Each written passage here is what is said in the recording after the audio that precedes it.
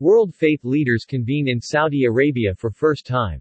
The Muslim World League (MWL), the world's largest Islamic NGO, has concluded the Forum on Common Values Among Religious Followers event in Riyadh, Saudi Arabia between 10 to 11 Shawwal 1443 H, corresponding to the 11th to the 12th of May 2022. The forum, for the first time in history, convened within Saudi Arabia Christian, Jewish, Hindu and Buddhist religious leaders alongside Islamic leaders to explore shared values and a common global vision for interfaith cooperation. Approximately 100 religious leaders attended the first-of-its-kind conference, including over 15 rabbis. Attendees and speakers at the event included Muhammad Al-Isa, Secretary-General of the Muslim World League. Chief Rabbi Riccardo di Segni, of Rome. Cardinal Pietro Parolin, Vatican Secretary of State. His Holiness Bartholomew I, Ecumenical Patriarch and spiritual leader to 300 million Orthodox Christians worldwide. His Eminence Ivan Zoria, Archbishop of the Orthodox Church of Ukraine. Reverend Father Daniil Matrasov, representative of the Patriarch of Russia. Banagala Upatissa Thero, President of the Buddhist Mahabodhi Society of Sri Lanka. Pastor, Reverend. Walter Kim, President, National Association of Evangelicals, United States. Mr. Ven Swami Adeshanand Giri, Chairman, Hindu Dharam Acharya Sabha, India. Rabbi Moise Lewin, Special Advisor to the Chief Rabbi of France.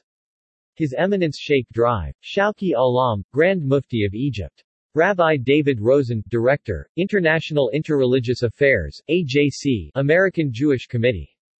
Ambassador Rashad Hussain, United States Ambassador at Large for International Religious Freedom. Dr. Ahmed Hassan Taha, Chairman, Iraqi Jurisprudence Council.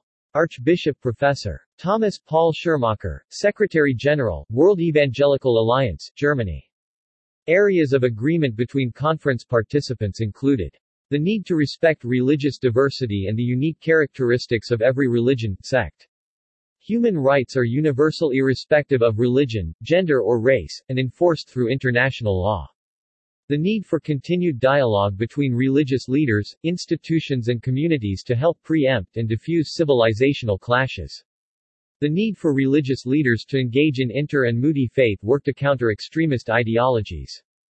Recommendations from the conference included relevant national institutions and United Nations organs must do more to confront all forms of discrimination and exclusion against religious, cultural, and ethnic minorities, and work to create strong and effective legislation in doing so. Various platforms of influence, especially the media and social media platforms, must remain mindful of the moral responsibility entrusted upon them. We appeal to all countries and the international community to do all they can to provide adequate protection for places of worship, to ensure free access to them, to preserve their spiritual role, and to distance them from intellectual and political conflicts and sectarian strife. Launching of a global forum called Religious Diplomacy Forum for Building Bridges, based on the influential role of religions in human societies, and the important role of religious followers in bridging the relationship between religions and cultures for the purpose of peacebuilding. To work on issuing an international compilation under the name, The Encyclopedia of Common Human Values. Inviting the United Nations General Assembly to adopt an International Day for Common Human Values, that celebrates the commonalities between religions and cultures around the world. Amongst the conference's key goals are the following. To establish a set of values common to all major world religions, and a vision for enhancing understanding, cooperation, and solidarity amongst world religions.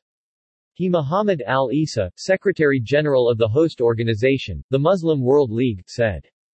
The aims of this conference align to the values of Muslim World League, which strives to build humanitarian partnerships for a more cooperative and peaceful world and more harmonious communities. This conference tackles some of the major issues of our day. As the world's largest Islamic NGO, headquartered in the birthplace of Islam in Saudi Arabia, we have a special responsibility to do this work.